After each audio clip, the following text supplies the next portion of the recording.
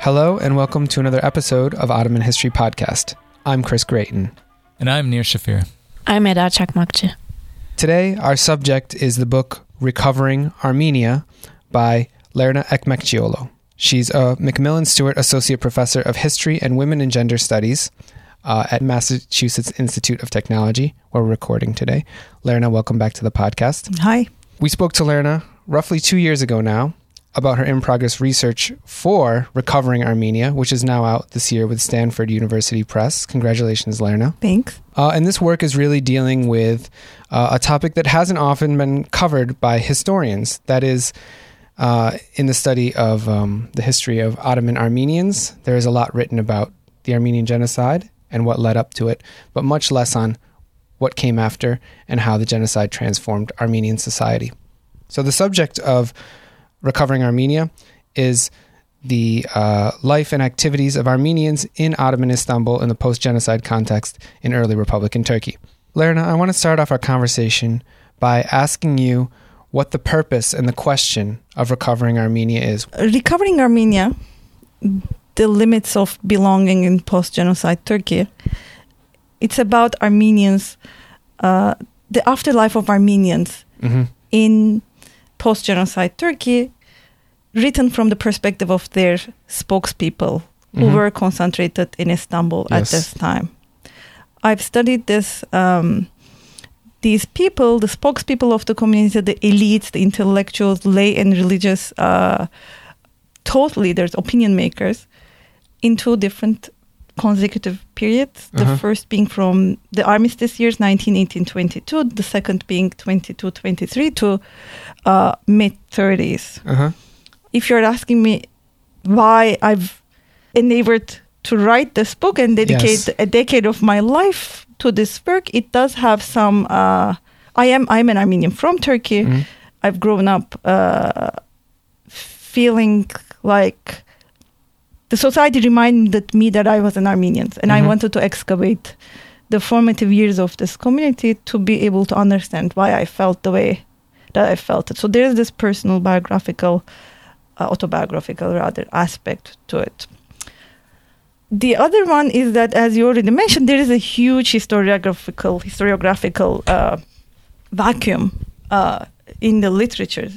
Initially, I thought I was the only one who didn't know about Armenians in Turkey, in the early Turkish Republic. Yeah. But once I've come here to the United States, I recognized that there really is nothing written about them, and that I thought I was uniquely well situated to write about them because I'm native in Turkish and Armenian already. I know the community. I am from the community, so I have the kind of resources that would make up for the absences in the literature, because this community is still kind of captive inside Turkey. It matters to be able to reach sources, have access to the community and its past. It kind of worked for me that I did have connections already. So you've mentioned that Istanbul becomes a center of Ottoman Armenian activity in the post-Ottoman context after the First World War and in the early years of the Republican period. Could you briefly summarize that historical context, the armistice period, what that meant for Armenians, and then, of course, the establishment of the Turkish Republic and how that either shifted or continued certain aspects of the political life that emerged in the immediate aftermath of the Armenian genocide in the First World War? The first 4 years of my study, 1918 to late 1922, especially the beginning years of this short transition period, is marked with an acute sense of hope on the part of Armenian leadership, both inside Constantinople, Allied-occupied Constantinople, as well as outside of it. They do think that the Allies will now punish the Turks. First of all, it is a time period where the perpetrator group is defeated and humbled, and actually the main orchestrators of this undertaking that we now call the genocide, they left the country, right? So they are energized for their territorial demands mostly. They do want a sovereign state of their own in which they can enjoy majority status, that they can be safe, remain secure.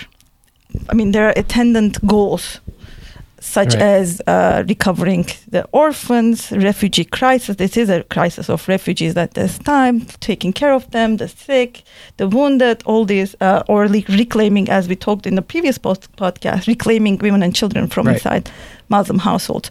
This is completely gone. We know how the story ends, but the transition itself is why I remained obsessed with this topic for the longest time, because it is one drastic change from hope to disappointment and restructuring, reorientation that kind of is successful, I think. So there's this period of hope that is characterized by an effort to rebuild or reinvigorate the Armenian nation, to care for those who have been impacted by the war period, and also kind of move towards what might even be an independent Armenia if you look at the global political context. But then, of course, those hopes are dashed and the focus of the community dramatically shifts. Yes, the focus of the community shifts, but some things remain constant. I see. Such as the emphasis on family as the beacon of continuity for Armenians, regardless of what happens in the realm of politics. So the ways in which Armenians recover Armenia, Armenianness, the idea of it, it's in gendered terms, first of all, because it involves the family with gendered members of that nuclear patriarchal family serving as that which is going to save them, which will make them survive. It might be the genocide, or it might be the minoritization that came with the 1923 signing of the Lausanne Treaty between Turkey and British and the Allies. So for our listeners, simply put, the 1923 Treaty of Lausanne, to a large extent, is the end of national hopes for former Ottoman Armenians of having a national home for Armenians in the lands of the former Ottoman Empire, in what will become Turkey. But nonetheless, this geography, Anatolia or the Republic of Turkey, remains the only home for many of these people. We won't talk about Soviet Armenia here and other places that Armenians ended up, but for many formerly Ottoman Armenians, Turkey remains their home. Yes, we don't know the exact numbers because the first census inside Turkey is conducted in 1927, and the way they ask about ethnicity is a bit murky. They ask about the language spoken, but about 200,000 Armenians, it looks like, remained inside Turkish borders after 23. Overwhelming majority of them concentrated in Istanbul for historic reasons. Istanbul wasn't affected by the genocide the same way that the other parts of Ottoman Anatolia was. So they are mostly there, and definitely this is the place, Istanbul is the place where the patriarchate is the seat of leadership. Civil and religious leadership is. So that's one of the reasons why I decided to look at them. After 1922, no Armenian language periodical or book is published in Turkey outside of Istanbul. I see. So you've talked about this kind of transition that occurs in 1923.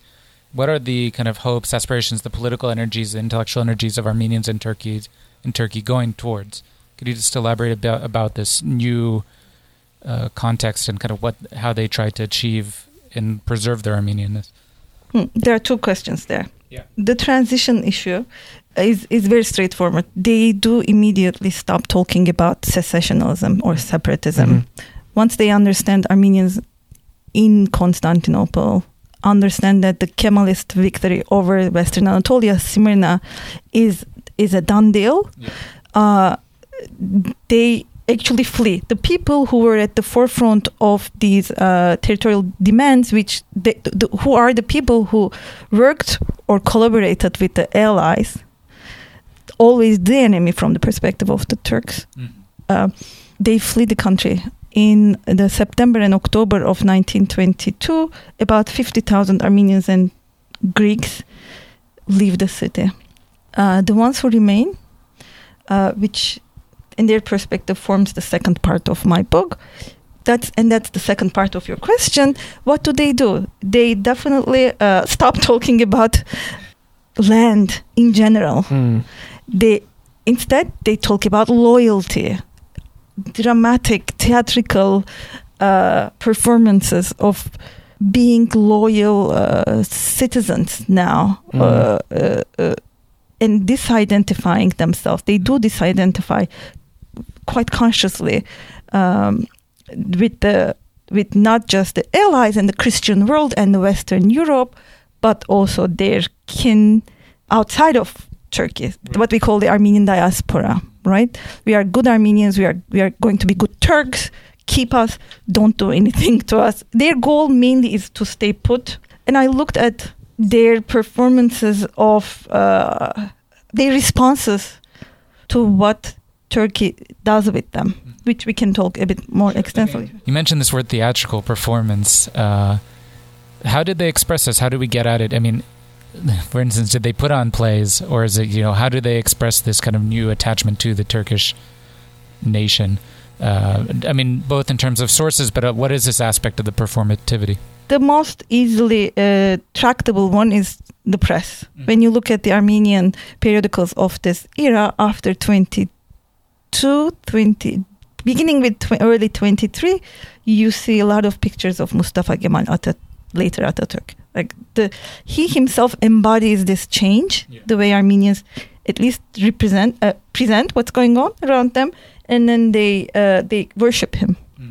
Another point is that it looks like they actually, from what I gather from different sources, is the state asks in various ways, for their contributions, monetary contributions for different kind of projects, which are in fact voluntary kind of. Like a levy almost? Almost a levy, and they are very happy to give it. Like there are certain days when the income of this X institution, be it the Armenian hospital or another community organization, is going to go to the Turkish Air Forces. One very good example of this performance is it comes in 1934, I think, when Franz Werfel writes this book, 40 Days of Musada. This is a German guy who observes the resistance in southern Turkey of what happens during the war to this particular community and writes about the resistance and turns it into a novel.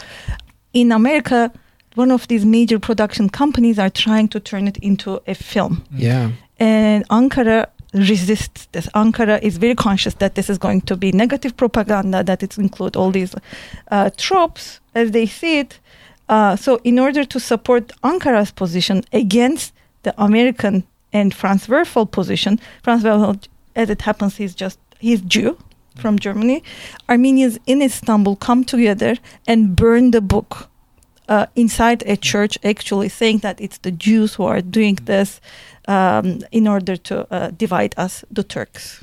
And then we stand with the Turkish state. So would they invite reporters and other people to witness this, and I presume?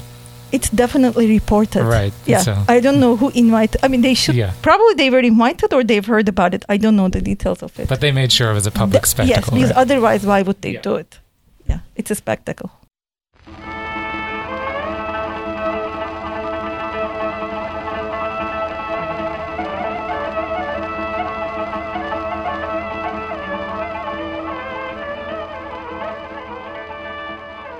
Welcome back to Ottoman History Podcast. Chris Grayton, Nir Shafir, and Eda Ekmekçioğlu talking with Lerna Ekmekçioğlu about her new book, Recovering Armenia, hot off the press from Stanford University Press. Visit our website, OttomanHistoryPodcast.com, for a quick link to that book, as well as a bibliography and links to many other episodes related both to the history of national identities in the Ottoman and post-Ottoman worlds, as well as topics related to the history of women and gender in the Middle East, which is what we'll be talking about for much of the rest of this podcast.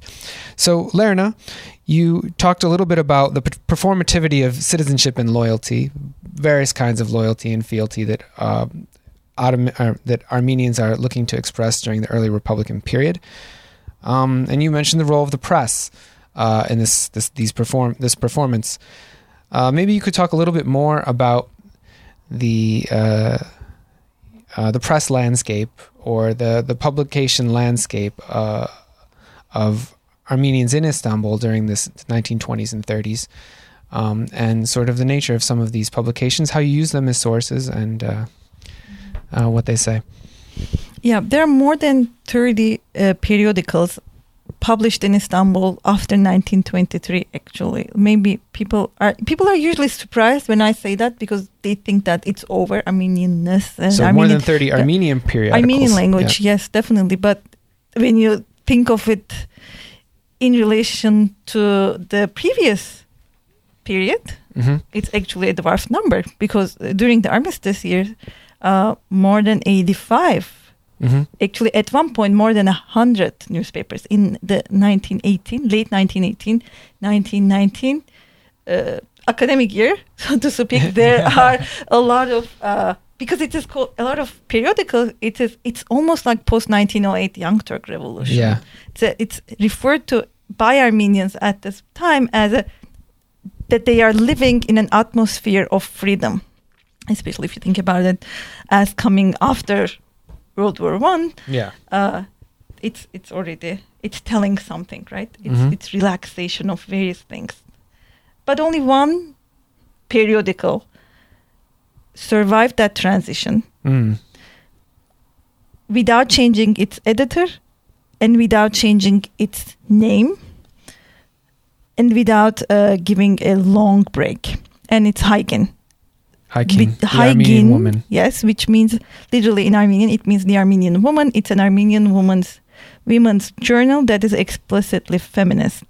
And it's quite illuminating, simply because the same journal, you can see those transitions, those changes in perspective, discourse, attachments, even only by looking at Huygens' pages. From one of quote-unquote anti-Turkish stance, that's very open about taking revenge in the form of finally having an Armenia, a free Armenia, to pro-Atatürk, almost Kemalist publication that is very obedient. It shows you how tamed this Armenian minority community becomes. But it also gives us a lot of clues about how Armenian feminism of the time has evolved. Could you talk a bit about the writers for the journal? Were they mostly women, exclusively women? Or? In the beginning, there are a lot of men too. In Haygin. Huygens' editor is an important figure in Armenian history. Unfortunately, was not studied well. Before my book, in the book there are chapters dedicated to her ideology. Hayganush Mark is her name, born in Istanbul in 1882, died in Istanbul in 1964. She's a character for various reasons, but unlike so many of her feminist comrades in the community, she doesn't leave Istanbul, even though she was involved in pro-Allied occupation activities, anti-Turkish activities before 1923. As it happens, she's also a well-liked character, despite her sometimes radical activism, and this has its own reasons that I try to explain in the book. She does give space to even men who are anti-feminists, just to animate conversations about this issue of Armenian women's rights in the Armenian community. So you mentioned in the book at around 1920, there's a gold fund day, which women contributed with their gold coins, rings, and necklaces. So it's interesting actually to think about how women were connecting with the community ideal and where they were situating themselves, and especially at the particular period by means of their economic contribution. Right. There are a lot of expectancies from Armenian women of Istanbul, especially at this time period. If you think about it, during the war, they were not deported. So they are part of Istanbul, Armenian Istanbul, right? Orphanages remained intact, hospitals remained intact, schools remained intact, and most people also remained intact, except for this main intellectual community of about 250 people who were deported and then mostly killed, the others remained put. And of all those people who were deported and then killed, they're all men except for one. Right? So there's already a surplus of female intellectuals by 1918. And they face, as right after the armistice, when Armenian, what they called Darakrial deportees, come to Istanbul, they are going to take care of them. Right? They feel the need and they are asked to organize for the care of these less unfortunate, as they call them, counterparts. Many of them women, because we estimate that Armenian genocide scholars have been estimating that because of Armenian adult men were the primary targets of the genocide, the majority of survivors were women and children, right? So they'll be put in orphanages, in shelter homes, in hospitals, all the schools. There are refugee camps in Istanbul that host Armenian refugees from Mesopotamia and Levant. So some of these women, many of them are also well-to-do, middle to upper class elite women, and they not only physically go and serve in these institutions, but they also help fundraise for these causes. So Gold Fund Day is one of those days, except it is it's for the benefit of Armenia. And this is where this topic gets a bit more complicated, because there is an Armenia. By the time that the Ottoman armistice is declared, there is already an independent Armenia, right? That lives for 22 months from May. So it declares independence. Armenian in Transcaucasia, so what we call Russian Armenians, they declare independence in May of 1918. But the state becomes, in response to Kemalist forces' intrusions and attacks, it's not able to defend itself, and becomes a part of the Soviet Union by December 1920. So Gold Fund is organized in order to help this poor Armenia get better, buy logistics equipment. So it's one other instance of how Armenians in Istanbul, including their women and feminists, are working for pro-Armenia causes against the Turkish Kemalist forces, which is not going to reflect well on their part after the Republic, because they'll be accused of betrayal. And this is the reason why they are overemphasizing loyalty. The ultimate traitors have been Armenians, and there's now proof. So the women writers who were writing in Haigin, self-identified as feminists, had to reconcile modernizing motives on the one hand with the ideas about the national project and their own identities as feminists.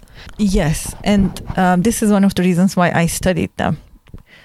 I tried to understand what did it take for them to be equally engaged in the national project, whatever it might be, in this particular time period. First, it was territorial emancipation, and then it became, after 23, preservation of Armenianness in this most hostile environment, that is the Turkish Republic. How they reconcile that with their commitment to emancipate their sex. And this is the terms in which they're understanding it, that we want the betterment of our sex and we want the betterment of our nation or community. It's a challenge. Their arguments are paradoxical. They try various different strategies to make them read or sound less conflicting or paradoxical. They will perform their duties to the nation. Okay, they are asked to be the mothers of the nation, take care of the sick and the refugees, fundraise, all these things that I already mentioned.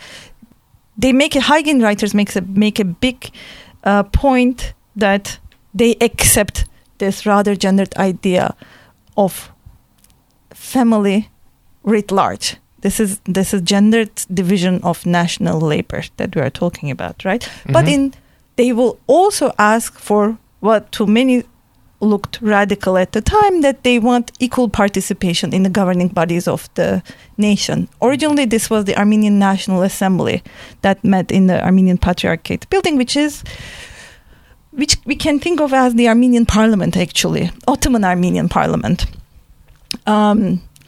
They want women's voices to be heard in that assembly.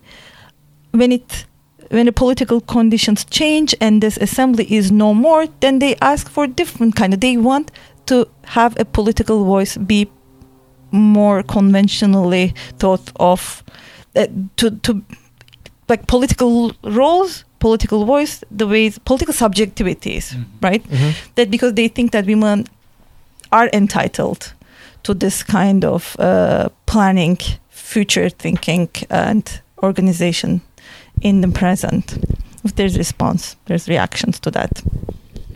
Did you, apart from these textual sources, did you do any oral history interviews with maybe women who know the period or who heard about the period, and these Hagen writers were? All Hagen writers are dead now, and they were dead when I started the project, but I did do oral history interviews with people who were born during the time that I study. Okay, so they would not be able to read Hagen at that time, but I thought maybe they would remember, or at least they'll remember the time period. So I'm not an oral historian. The book does not actually use a lot of these interviews, but I personally was really curious to hear their perspective.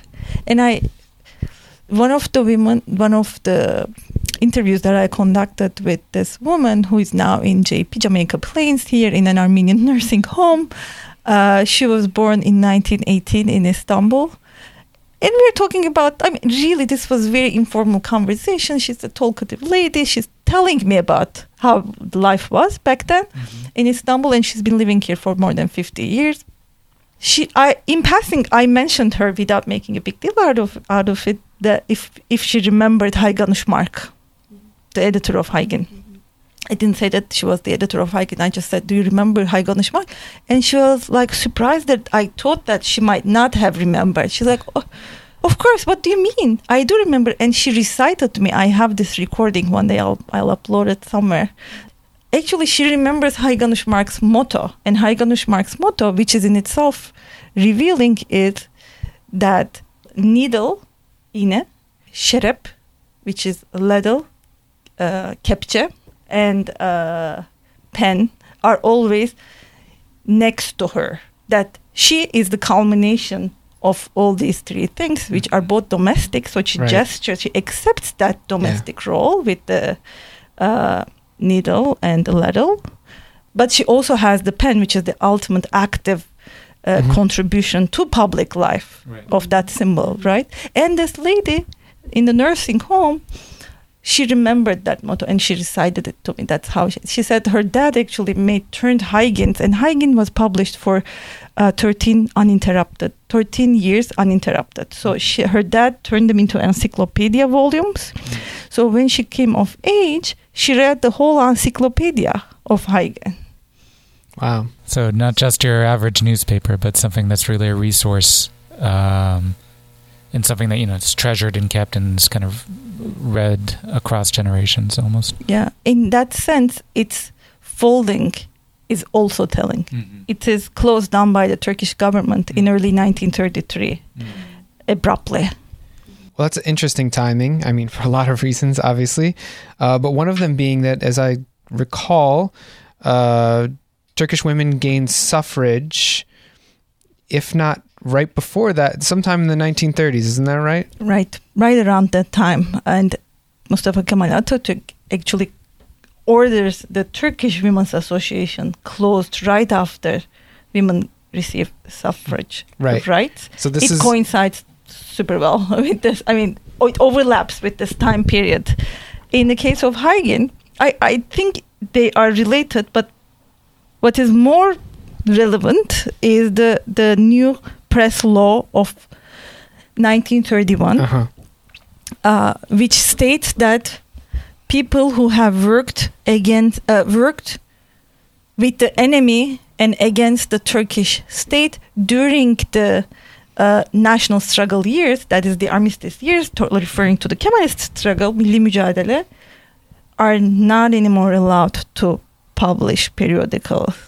And Hayganush Mark's past comes to haunt her in the early Turkish Republic during the peak of what we call high Kemalism. And that is emblematic of what have happened to Armenians.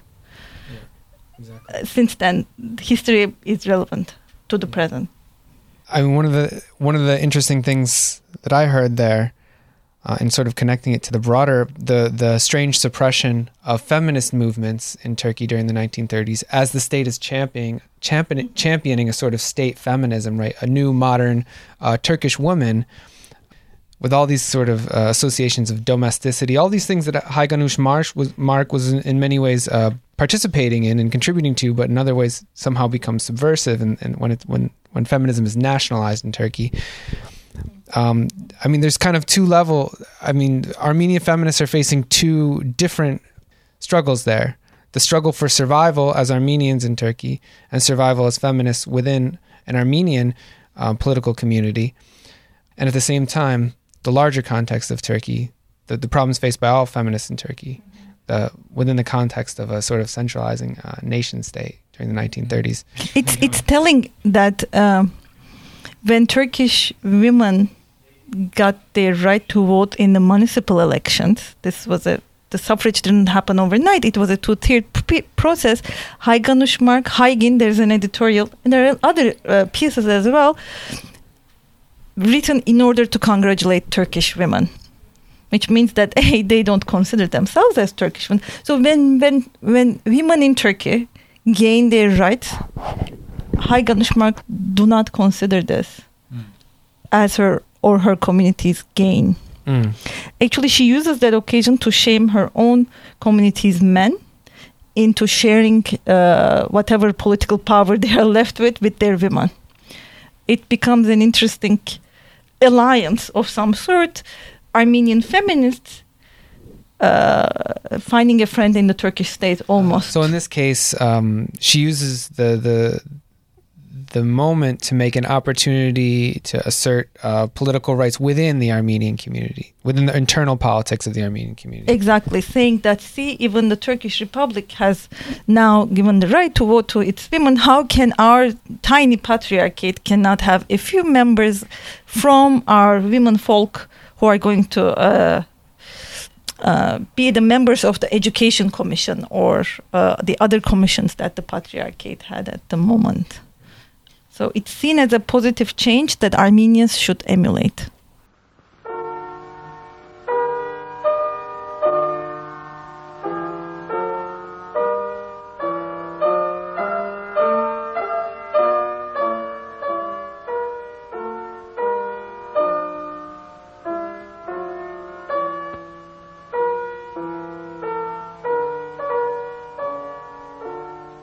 So Lerna, we've talked about the involvement of Armenian women in the politics of the period, from the late Ottoman period through the war, through the genocides, through the armistice period, and into the Republican period. And we've talked about some of the challenges they confronted on multiple fronts. I want to come back to the larger question, the question that you raise in your book, again, through the lens of women and household and all of these things we've been talking about. In spite of these challenges and in spite of the consequences of the time, how did Armenians in post-Lausanne Turkey, after 1923, that is, in early Republican Turkey, ensure the survival of their community and of their identities? So initially I was interested in understanding what it takes for a group to reinvent itself after a major catastrophe. Yeah. As a group, what do they do to make their grouphood continue after an existential crisis? In the case of Armenians, we do know that they did.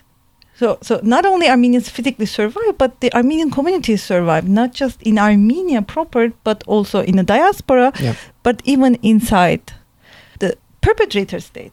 And this is a place where yes, there's some change, but there's a lot of continuity from the very late Ottoman Empire to early Turkish Republic. We do know that the regime does not acknowledge what had happened. It not only doesn't acknowledge, but it accuses Armenians of wrongdoing. The remaining Armenians are not allowed to mourn their losses. They can't occupy the public as they used to before 1923, even before the genocide.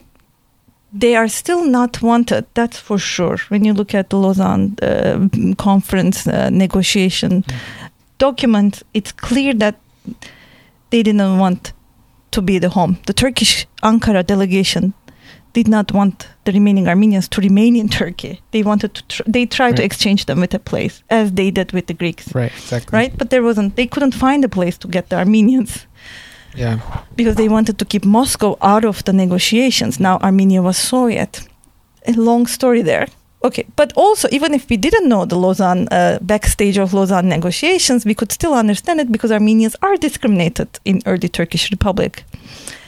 So, but still, there is a fairly, to this day, there is a fairly compact Armenian community, people identifying as Armenian, proud Armenians, who have this hyphenated identity of some sort, right?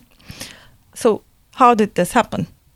Which goes back to the original question of me being one of them. I looked at the ways in which the Turkish state categorized these communities that the state deemed as non-Turk, basically. And they are all non-Muslims, right? So on the one hand, there is discrimination, right? After 1923, non-Muslims, specifically Greeks and Armenians, but it's also sometimes extended to Jews as well, they were kicked out of military and civil bureaucracy. They did not have freedom of travel inside Turkey. They couldn't form Boy Scouts. They weren't allowed to form associations on the basis of their ethnicity. So there is a lot of deprivations on the one hand that are imposed on them because they are not Muslims and they are not Turks. But on the other hand, there's an invitation to belong, right? There's assimilation. The Turkish state occasionally invited Armenians and other minorities in to become like the Turks, right?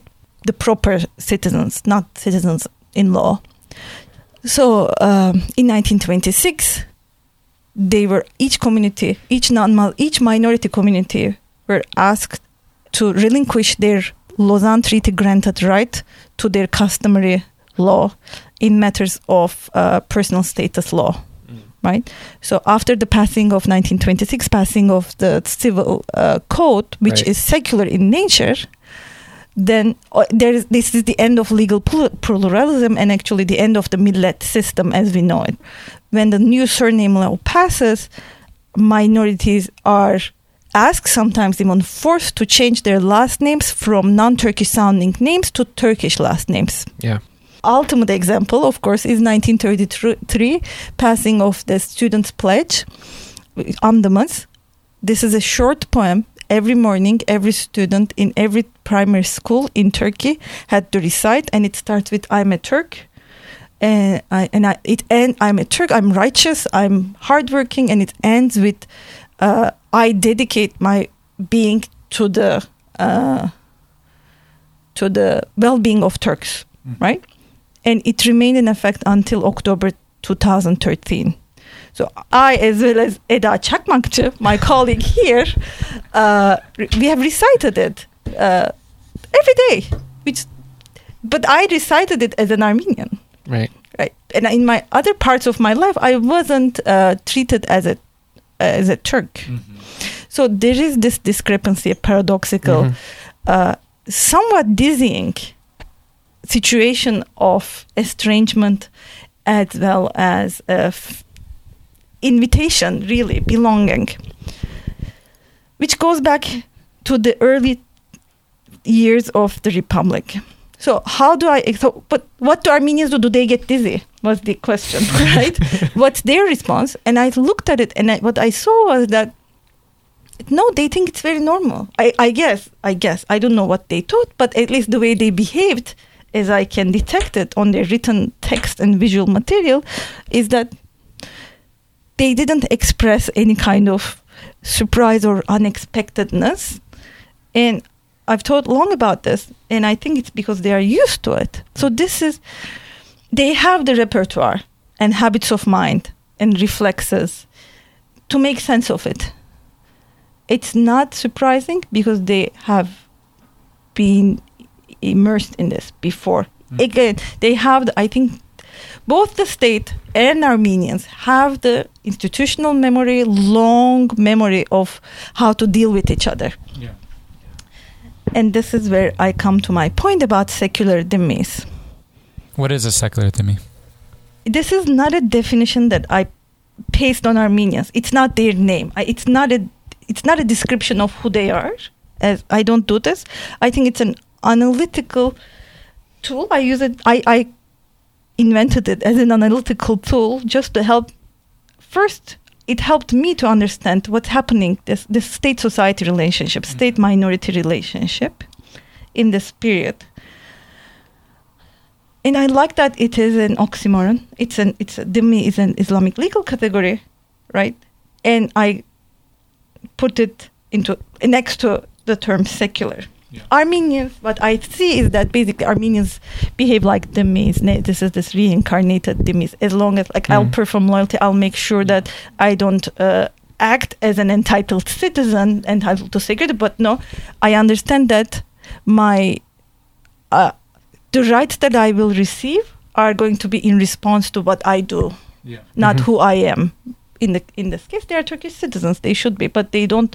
And everyone knows that they are not equally Turkish as the others, right? They are actually excluded from the emergent category of the Turk, as it was defined in 1924 in the founding constitution of the land. But it's secular because it's happening in the Republic of Turkey, which claims to be anti-Ottoman, post-Ottoman, all these things. Well, this sounds like a lot of kind of the more recent scholarship on secularism and rethinking kind of interconfessional relationships in the Middle East, like Sabah Mahmoud's new book. But in her new book, she looks at kind of Egypt and the rise of secularism and basically kind of makes an argument that says like interconfessional relations, the place of Christians in modern day Egypt has actually gotten, in a sense, much worse under the kind of reign of secularism. And, anyways, I don't want to get into it. But sure, yeah. She makes these type of arguments. And it sounds like an interesting place of connection. Yeah, what I do, I think that is a bit different from Sabah's project, is I specifically look at the Armenian perspective, which would be the Copts of Egypt, for instance. The context is extremely different. Copts retained, there is legal pluralism in Egypt, for instance.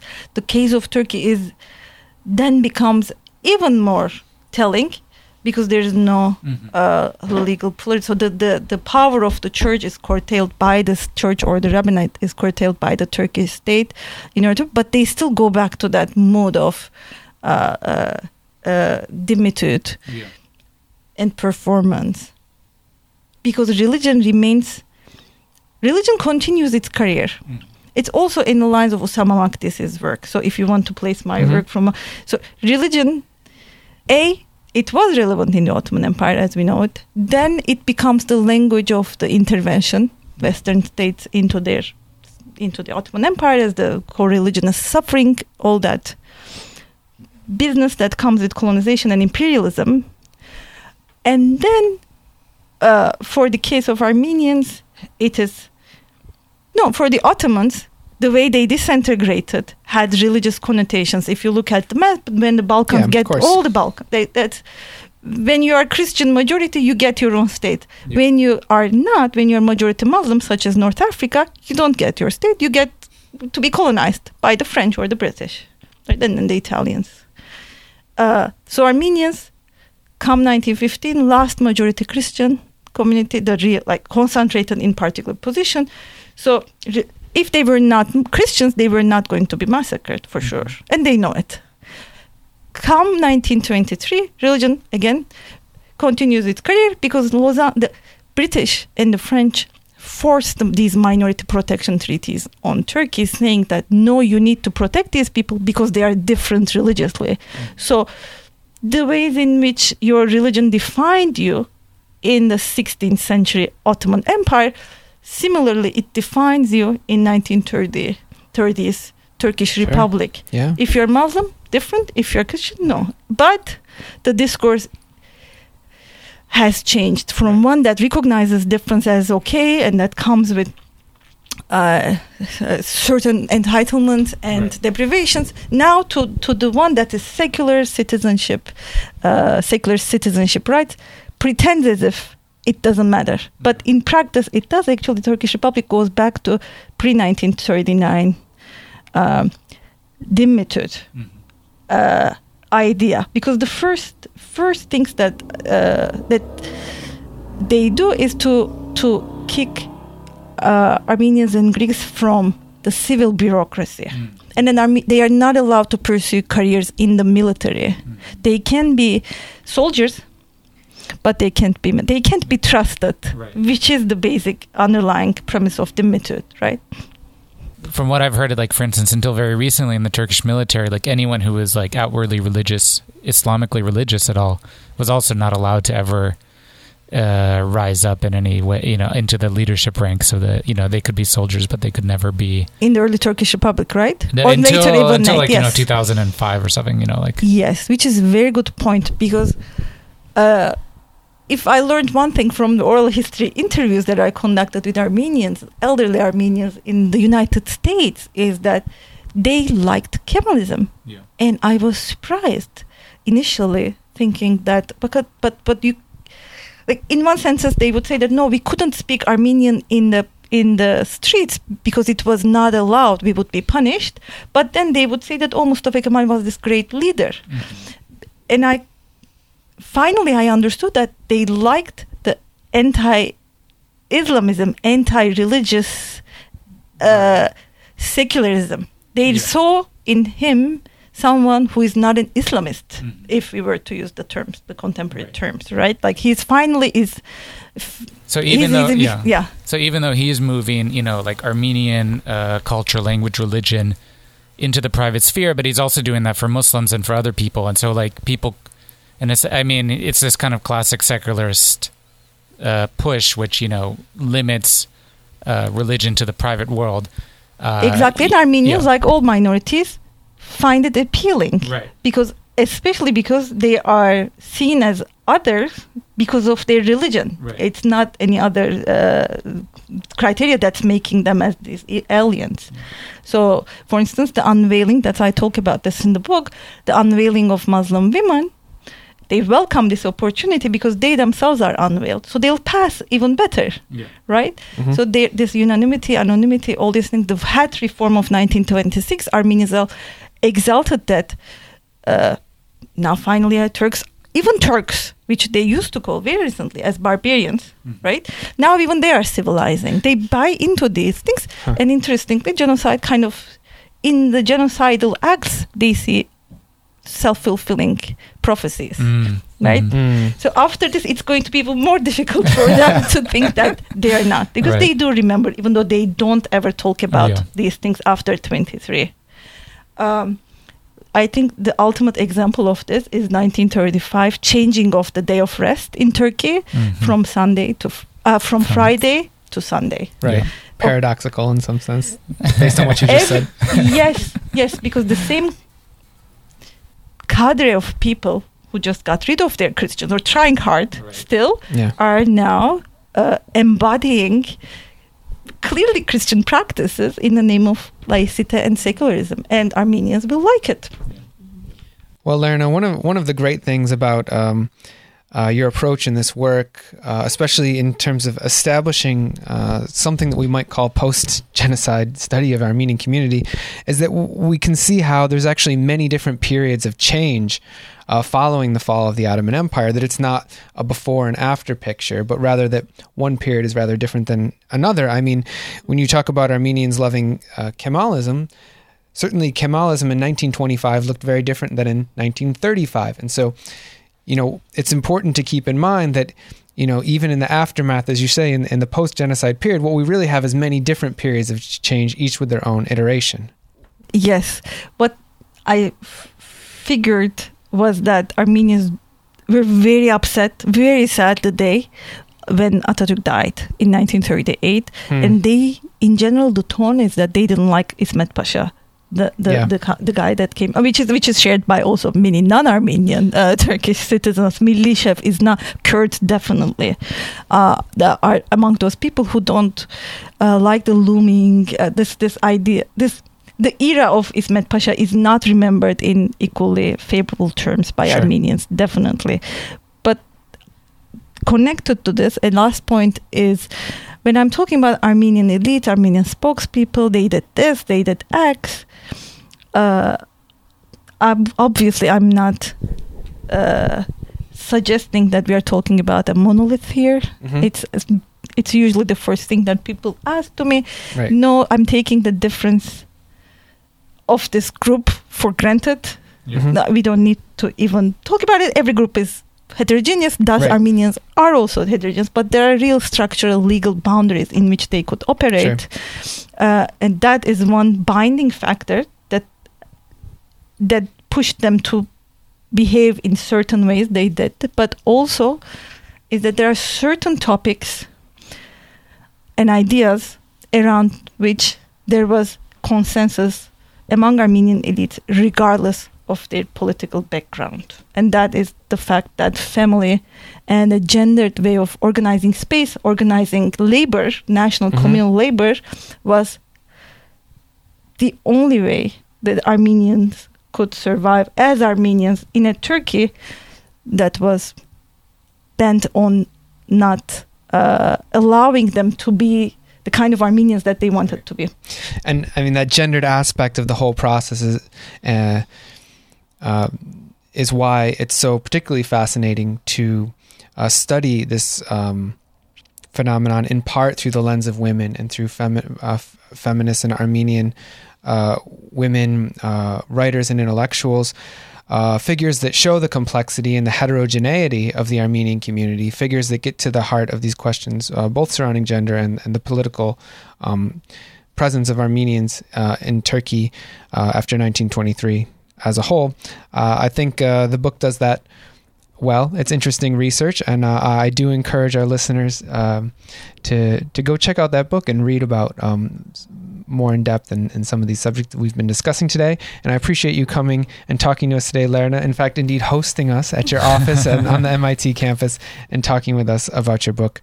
Thanks so much for coming back on the podcast. Thank you so much for having me. Thank you. Yeah, thank you, Aida, and thank you, Nir, for joining us today. Thank you to our listeners for tuning in, staying to the end of this extended interview with Lerna Ekmekçioğlu on her new book, Recovering Armenia, from Stanford University Press. Visit our website, OttomanHistoryPodcast.com, for a link to where you can check out that book, and also check out a bibliography of some other important works for background reading on today's subject. That's also a place where you can find other episodes in our series on historicized identities in the Ottoman and post-Ottoman worlds, and hopefully get in touch with our Facebook community, now over 20,000 strong, where you can also keep up with our latest content. I want to thank you all for listening, invite you to join in our next episode of Ottoman History Podcast, and until then, take care.